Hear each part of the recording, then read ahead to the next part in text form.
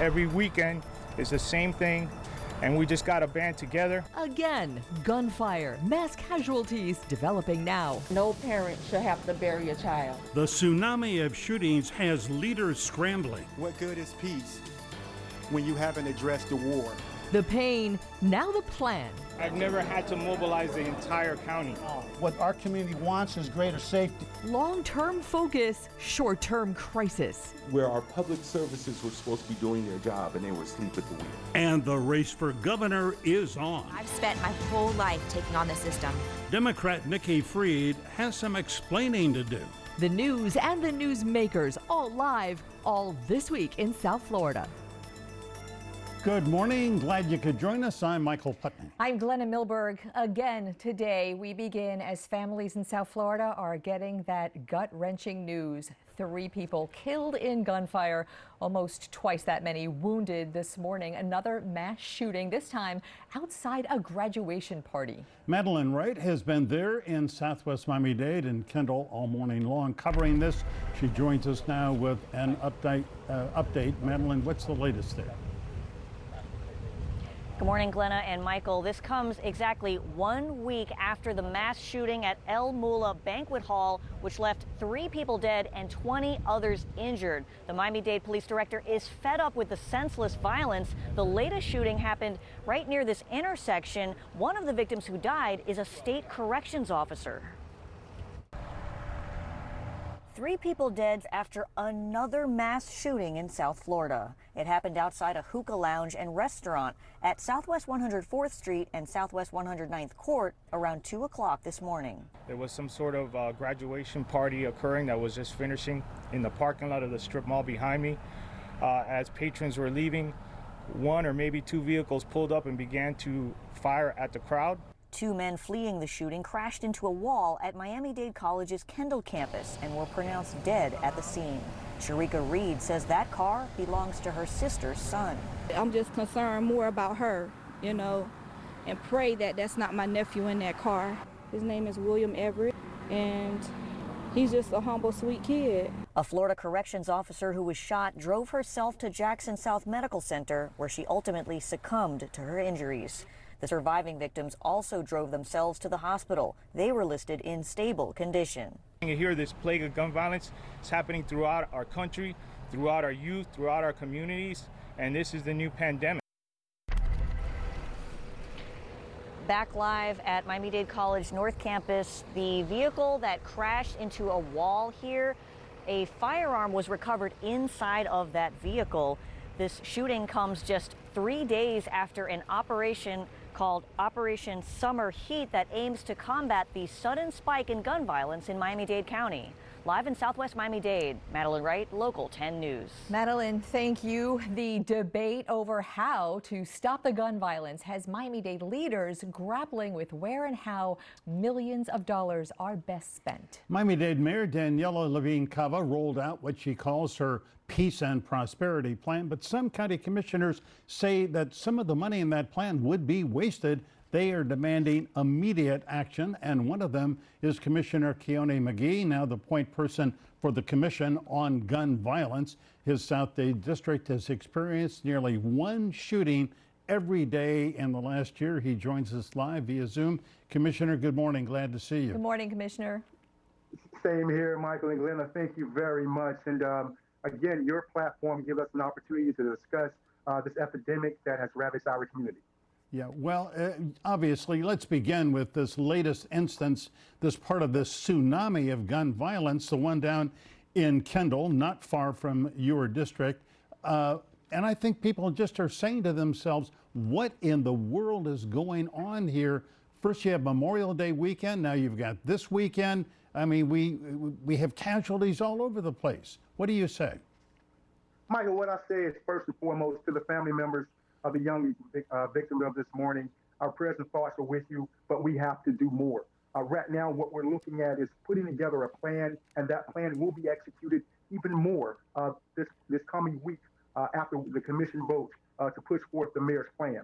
Without a question, gun violence is up. This is not about a district thing or a county thing. This is an entire country problem that we're starting to see raise its ugly head. And unfortunately, unfortunately, many times the killers are getting away.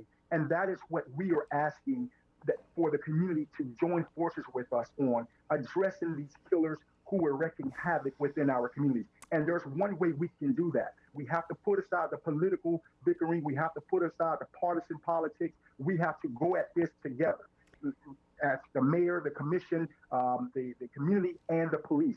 And before I stop that on that point, Michael, I have to say to the police department, especially Miami-Dade County, you're doing a wonderful job, and the more resources are on its way. All right, Commissioner, you're talking conceptually a lot, and respectfully, it's nothing that this community has not heard. But I want to talk about the meeting that you had, the discussion at the commission level this weekend. You and some of your fellow commissioners were very critical of the mayor's, what she's calling the Peace and Prosperity Plan, and not the components of it, because this is a long-term plan addressing the roots of violence. But you were very critical, and among others, that something needs to be done much more expediently, much more urgently, much more right now. And I want to talk about that component because, Commissioner, you were kind of en fuego at that meeting. and you brought up some really interesting points about stopping the killing now, getting the killers off the streets. Why isn't that happening? Well, there are many reasons why the killers are at this moment looking at us and laughing at us. They understand that the issue is that with the police department, there's a morale issue there because at the end of the day, they feel that they may not have a support of the community. And on the flip side, the community sees and the police department as not doing enough. Therefore, there's a question about trust between the community and the police. Let me just stop you there. What is the police? We had last week on this program, Director Freddie Ramirez was here and very passionately talking about what they're doing. We have the Miami Police Chief is coming up in a little while on this program. They've got a plan. The director was in front of the commission asking for certain things, license plate readers, cameras. What are they not doing, as you just said? Well, it's not what they are not doing. It is what we are not doing. We have to address this collectively. This is not going to be a police plan. This is not going to be a commission plan. This is not going to be a community plan. This is not going to be a mayor plan. This is going to be a collective plan that we can deal with this collective issue. And the issue right now is how do we bring in these killers? And I can tell you, Glenda, from my past experience as an assistant state's attorney here in Miami-Dade County, also someone who has lost a brother, I've lost a father, and I've lost countless cousins to this type of violence, I can say to you that what must be had is a concerted effort, not finger pointing at the mayor or the county commission or the community or the police, but looking at this from the standpoint and through the lenses of how do we secure our community. And so when you heard me passionately plead from the commission last week, it was not so much to criticize the mayor or criticize anyone who's helping bring forth a plan. It was only to inform them about how best we should tackle this issue. And we need all hands on deck. That's the only way we're going to be able to tackle this issue. Well, I suspect all hands are on deck, especially now after this latest incident. Commissioner McGee, thanks to the naming rights package from the FTX arena, there is about $9 million that's been set aside to address gun violence and to really, it's a sizable amount of money. How is that money going to be divvied up? Should it not go to the districts, commission districts, where in fact most of the shootings have taken place, which are your district, that of Commissioner Keone McGee and Commissioner Oliver Gilbert? Well, we should look at it from the standpoint of how to proportionally spend this money. And I believe you place the money where there are the most issues. And we're not simply saying my district, because you have to remember, the reality of it is in District 9, the gun violence issue was prior to my coming into office. And that was one of the reasons I believe that this community elected me to come in and deal with the crime violence, the gun violence in this community head on.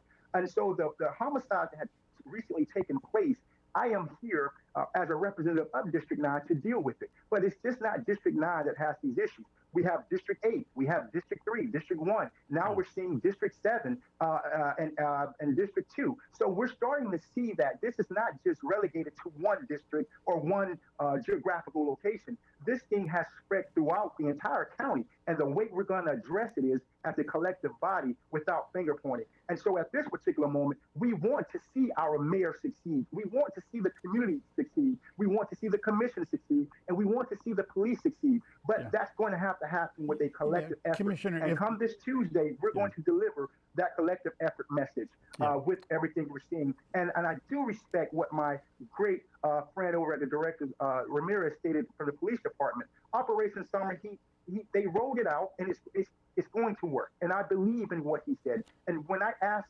him and I asked the mayor, are there any other things that they need, any other tools they need to address this issue? They believe that this is going to be what's going to take them to the victory line as it relates to bringing in these killers. You know, Commissioner, you said something at that meeting that really piqued my interest. You challenged this community in that you didn't think that anybody would be focusing on it like they are this week, if not for this spate of shootings making national headlines. And I believe your words were embarrassing South Florida on a national stage. I wonder if you would expand on that thought a little bit. Yeah, Glenn. The reality of it is there's no other place that gives you the attributes that we're seeing here in the state of Florida or in the country than Miami-Dade County, right? You have the sunshine, you have the beaches, you have the nightlife, you have the family life, you have the agricultural setup here. Unfortunately, when the shooting occurred, the mass shooting, and it was broadcast throughout the nation and throughout the world as I received the telephone call, you know, it was an embarrassing moment. But because it's an embarrassing moment, it doesn't necessarily mean it's not a teachable moment. And so this teachable moment is something that we must grab and hold on to. And that's why when we see Commissioner Keon Hardeman pushing forth this plan and executing on this plan and taking in some of our concerns, he too and the rest of the commission, including our leader on the commission, Pepe Diaz, we want to move from that embarrassing moment and allow that to be a teachable moment that will bring all of us together in unity. And when is your next meeting? Is it not Wednesday when you and the fellow commissioners are going to meet?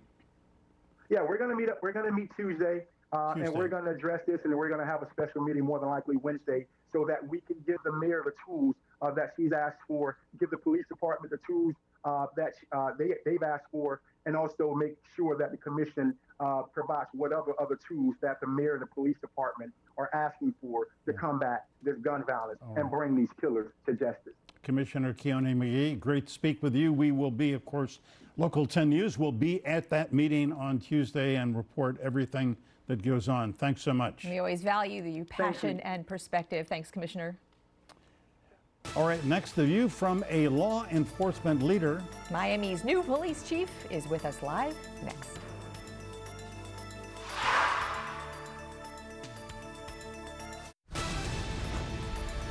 As we've been telling you, we have had a horrific mass shooting down in Kendall this morning, but in the city of Miami this week, also a lot of gun violence, including gunfire and deaths in Wynwood and Midtown. For sure, no slow start for Miami's new police chief, who's made headlines for his criticism nationally of inadequate consequences for lawbreakers and unsatisfactory court outcomes. And Chief Art Acevedo is with us live from the car, Chief? The car, the Tahoe.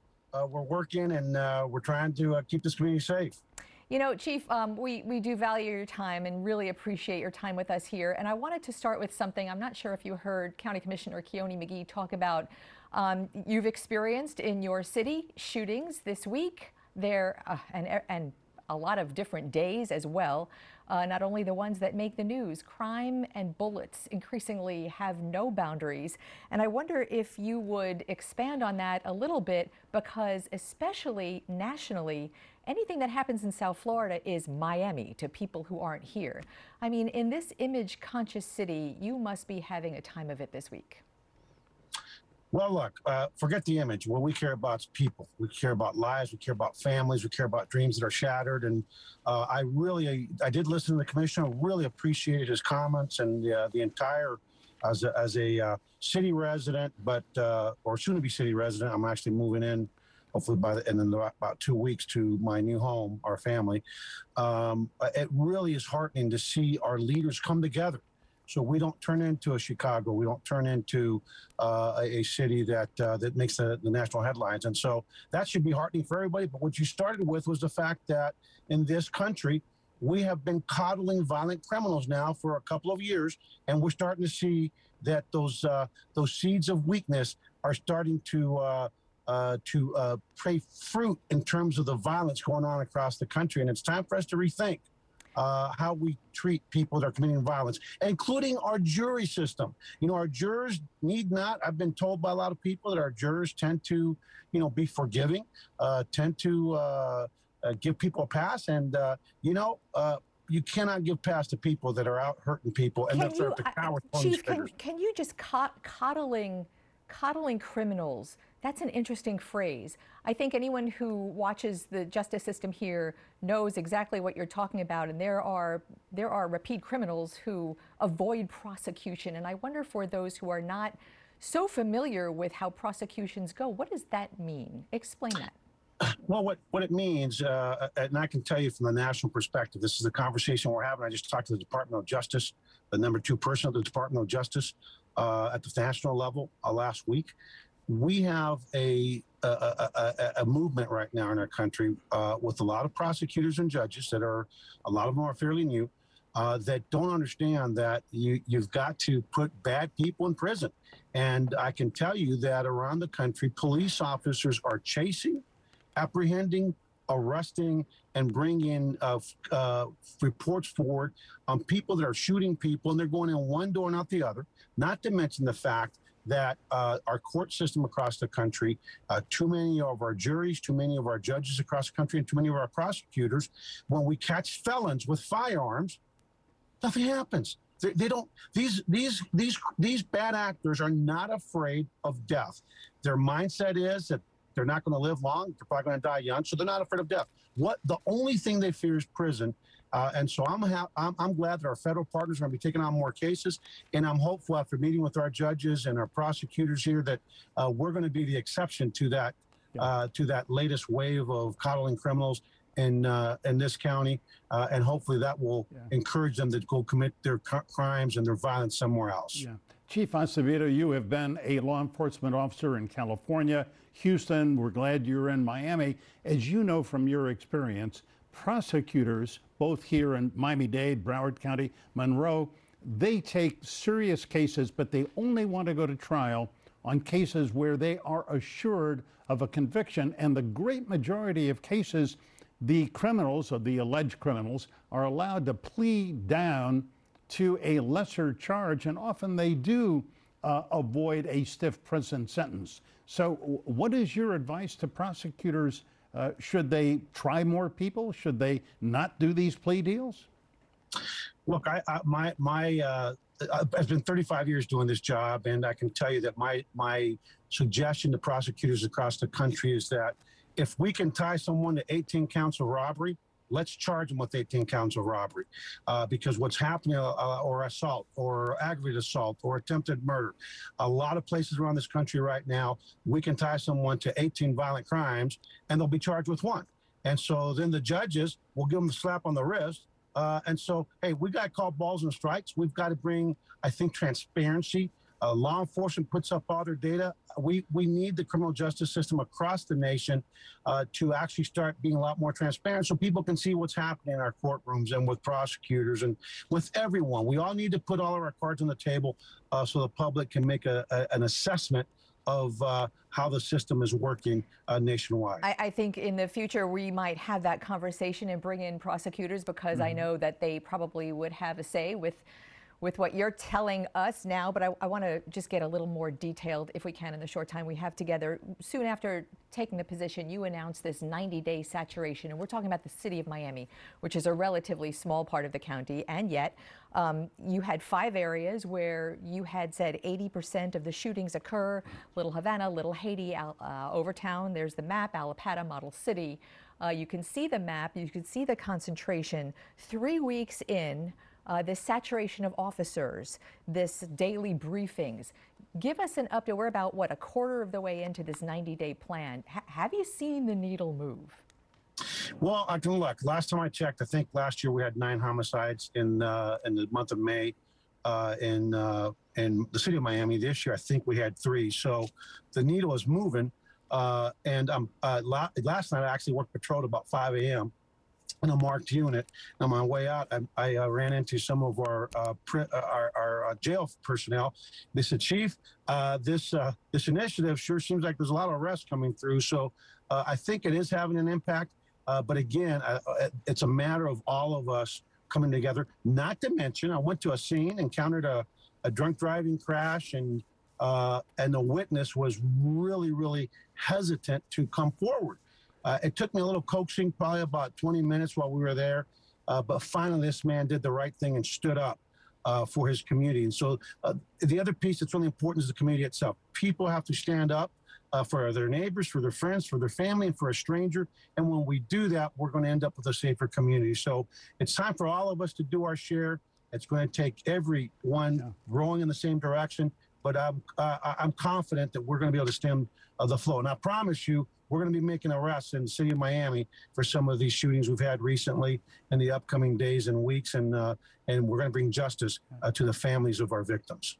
Chief, I heard you earlier this week at a news conference make I thought, an interesting insight into police work. You said formerly there used to be turf wars. Now we sort of have these drive-by wars. We have had, in Miami-Dade County over the last 2 weeks or so, at least 3 or 4 instances where people in cars drive by a gathering of some kind, and just open fire. The one there in Northwest Miami-Dade, the Al-Mula, they were out of their car for 10 seconds. That's all it took. So the question becomes, how do you stop people intent on this kind of violence? Well, look, it takes a well-balanced and a comprehensive approach. It includes the investing in the communities, investing in pre-K education, investing in jobs training, investing in quality public education. But that's a long-term strategy. In the short term, we've got to have more cops on the streets. We've got to take these crooks off the streets. And once we make the arrest and we provide the probable cause and make the case, then we need to have the courts and the prosecutors and everyone else. And ultimately, the jurors have to hold people accountable. There have to be consequences. These bad actors, if they think that it's going to be tougher on them in Broward County than it is in Dade County or some other county, guess what they're going to do? They're going to do a risk versus gain analysis. They're going to come and do their things down here. And so it starts with a lot of things, but it ends with all of us coming together to hold people accountable and stand for one another. And I'm confident, as I've only been here for like 6.5 weeks, that we're going to stem the flow. There's no doubt in my mind, because again, I got to meet with our judges. They seem to be on board. They seem to be ready to rock and roll. I think the prosecutors ready to rock and roll, but ultimately jurors need to rock and roll as well. Chief Art Acevedo, always appreciate your time. Thank you. Chief, and thank you. We now have the attention, so let's see. Let's just rock and roll. All right, this week, the fight to curb violence also focused on unlicensed businesses. And that is a focus of our next guest, too. The chair of Miami-Dade's Black Affairs Advisory Board is with us live.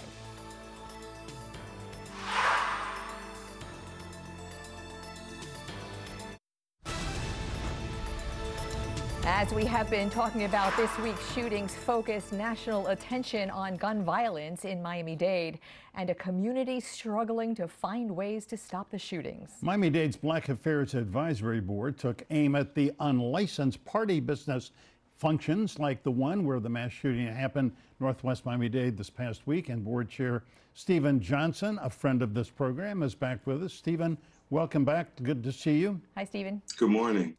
All right, so you look at this billiard hall, whatever it was, Al-Mula, and it was only late in the week that police said to code inspectors, hey, it looks like something is amiss there, and then they went in and cited it and closed it down. Why didn't that happen earlier, you wonder? Well, and therein lies our concern. What we wanted to see is coordination between code enforcement and our police.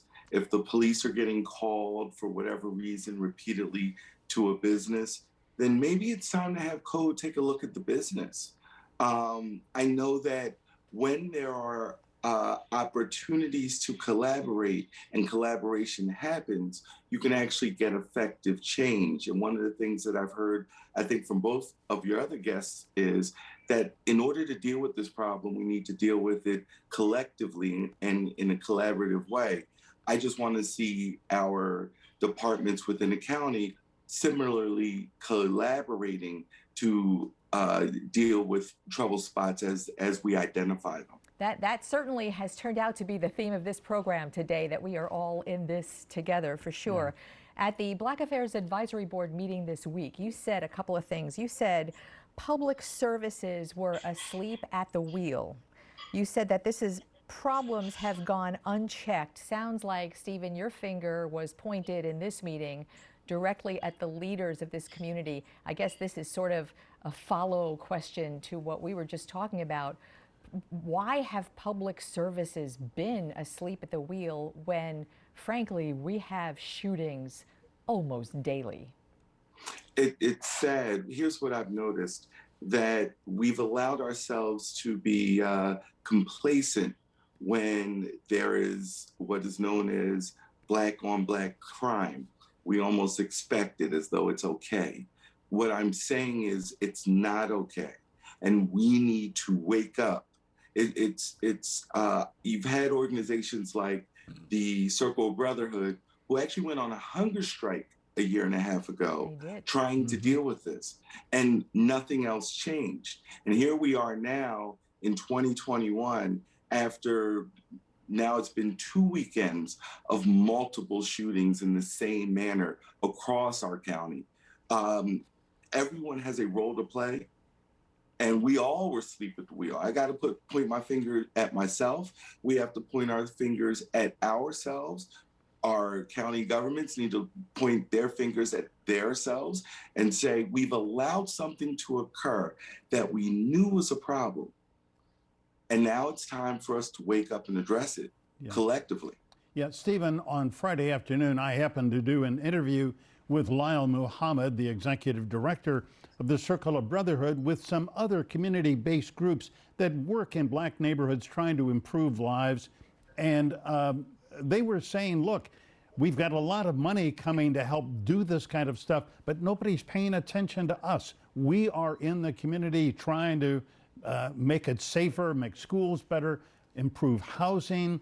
Should they be getting some of the money and the responsibility? I'm not going to speak to every group there because I don't know that every group there is aligned with dealing with some of these problems. I can say that the Circle of Brotherhood was on the front line. Yeah. But there are organizations like the Liberty City Optimists, I'm wearing their hat right now, who I know for a fact have been on the front line of dealing with our children. The 100 Black Men of South Florida. There are organizations that do the work, and they do the work on shoestring budgets. So holistically, what they're saying is, if you're going to deploy resources, let's deploy resources where they matter. I think that's important. I think it's also important for us to consider that we need to stop looking at this as a 12 to 13-year-old problem, meaning looking at little kids. Some of our problems are coming from folks who have graduated or for whatever reason matriculated out of high school. It's sort of that 18 to 22 age group that we need to look at. What are we doing? How are we making sure that the opportunities, that there are opportunities to allow them to do something different? Steve Gallen, my friend, he said very eloquently, look, everybody who's shooting might not have been interested in a summer internship or a summer job, but those summer internships and summer jobs often detract and remove people from wanting to be shooters, as it were. I want to talk about, I mean, from the outside looking in, we can see patterns over the last couple of weeks to a lot of these shootings. They all involve drive-bys. They involve these kind of businesses where parties, pop-ups, raves have occurred. All of them are advertised on social media. There is a demographic of young people who attend these things, and then there is this gun culture. Talk, if you would, as someone who is heavily entrenched in helping these kind of kids, mentoring kids, about how to address that. I wanted to use the word attack that because the criminal element within that demographic is very clear. Look, if for young people will follow whoever is making the biggest impact in their lives, right? The idea of the 100 Black men in South Florida, for instance, is what they see is what they'll be. Meaning, get in front of our kids and let them know you have these other career choices. We live in a world where you've got kids doing apps and making money from that. And you've got kids investing in crypto and learning about crypto and making money from that. Our job needs to now be to tell kids there are things you can do and things you can be that Stephen, don't involve any of that. You don't need a gun to become a crypto millionaire. Absolutely, you don't need a gun to develop an app. As you know, we are always tight on time, so I'm going to have to end it there. But your perspective is so valuable. And talking about kids needing you, yours we can hear in the background needs you right now. Thank you so much. Thanks, Stephen. Appreciate it. Thanks, everyone. All right, take care. All right. Up next, Election Day, a year and a half away, but the race for Florida governor is well underway now. Boy, is it ever. This week, to no one's surprise, Nikki Fried officially jumped into the race, and she is going to join us next.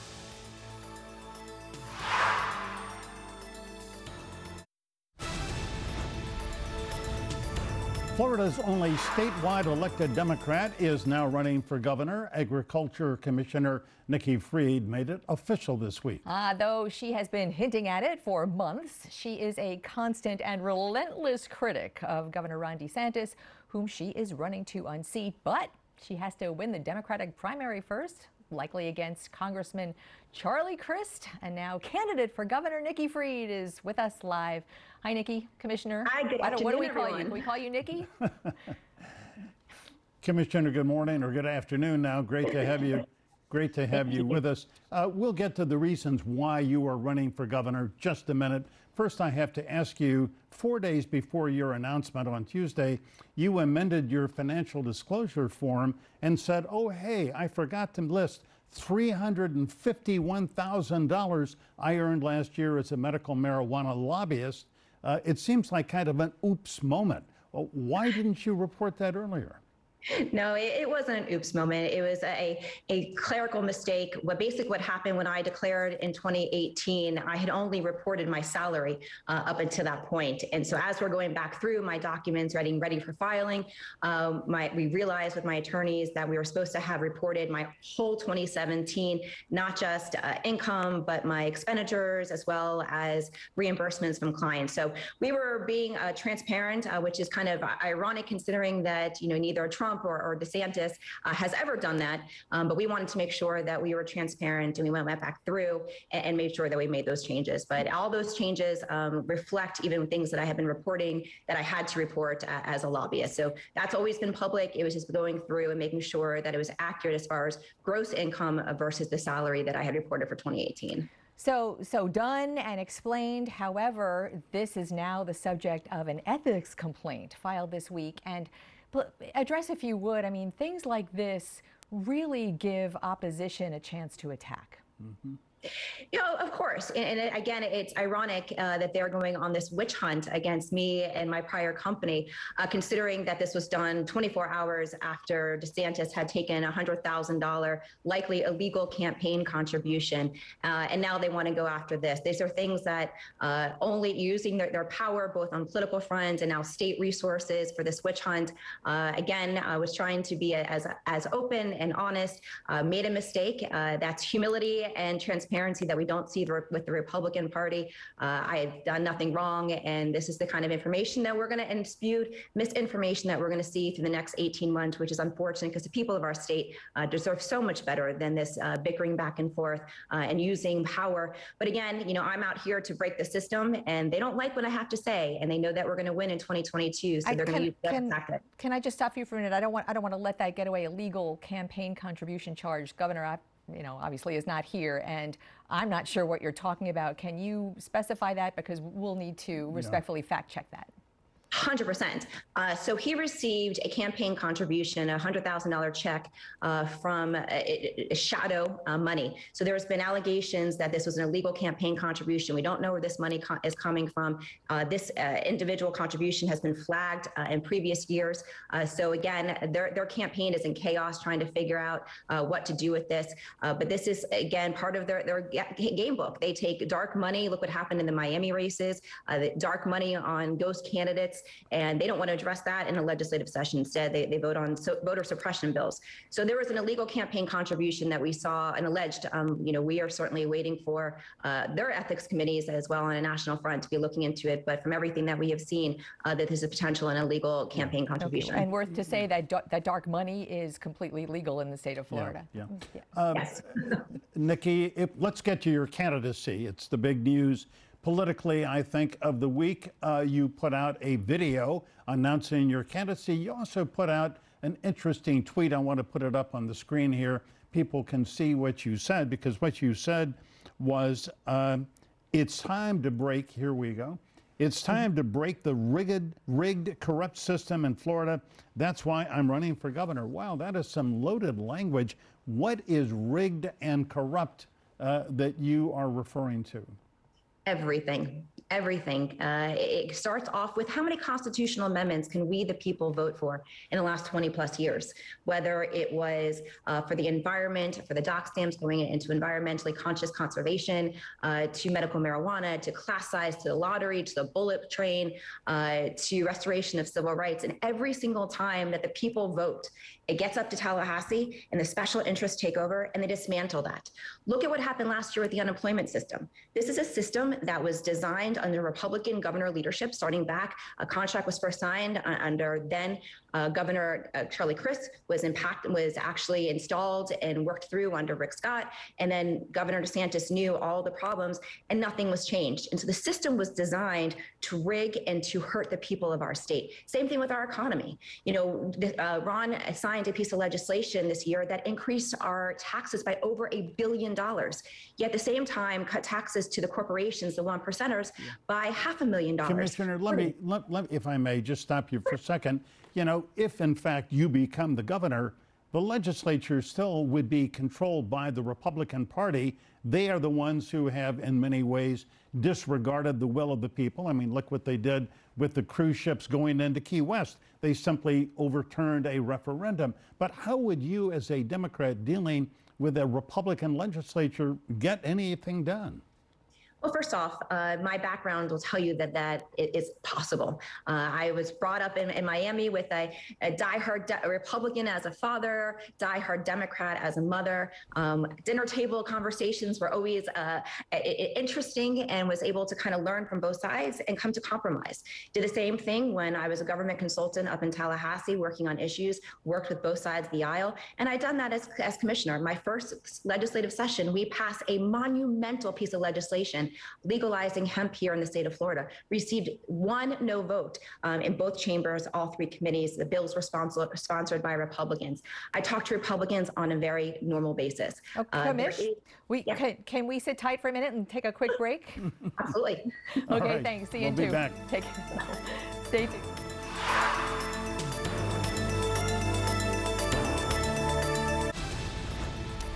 We are back with Agriculture Commissioner Nikki Fried in her official capacity as candidate for governor.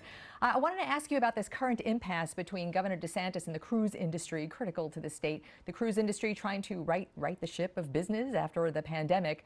Under CDC mandate that most of the passengers and crew are vaccinated, whereas the governor has banned vaccine passports and even asking for proof. So this week, right after you announced for governor on a cable news interview, you suggested that the cruise lines look at leaving Florida if the governor's not willing to work with them, which frankly is kind of a strange thing to hear from someone wanting to run the state about this giant economic driver. Can you explain that?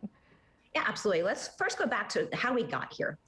Ron DeSantis went through this pandemic. It was his way or the highway, wanting to believe that he was right about everything. And, again, I go back to what I was always taught about the Republican Party, that it's supposed to be less government intrusion, small government as far as local government, and less taxes, less spending, and free market. Ron DeSantis took free market away from the cruise line industry and so many businesses across the entire state. And so the cruise line industry has to make a business decision of what is going to be best for their patrons, as well as best for their people that actually work on the cruise line industry. This cruise line industry is paramount to the state of Florida. As far as the amount of tourists that get brought in here, the amount of jobs associated with the industry, of course, nobody wants the industry to leave. Somebody who went on cruises about twice a year, of course, I don't want him to leave. But the governor has to work with people and has to understand compromise, and that free market has got to rule the day here. And that is not what he has done. So I am hoping that he continues to work with the cruise line industry. They're necessary for our economy, and I hope that they don't leave. But they need to make decisions what's best for their industry, which is what free market means. And so hopefully they're going to be able to come up with some compromise that isn't going to put the people that are wanting to be on the industry, come onto a cruise, in peril of getting COVID-19. Yeah. Nikki, you have been relentlessly critical of Governor DeSantis. He returned the favor this week, really in I think kind of a nasty way, put you down, said you are a lockdown lobbyist and other things. But, when you look at the way he handled COVID-19, going into ALFs and long-term care facilities, sending in National Guard teams to vaccinate seniors, would you concede that he, in some ways, did a good job for the seniors of the state of Florida? What I have said from time and time again about how Governor DeSantis has dealt with this pandemic is in a non-transparent, non-empathetic, his way or the highway type of approach. Didn't bring in local governments, didn't bring in the business community to make decisions, didn't bring in congressional delegation, and really was short-sighted on how he dealt with this, and went on a national tour to go around saying how he was successful.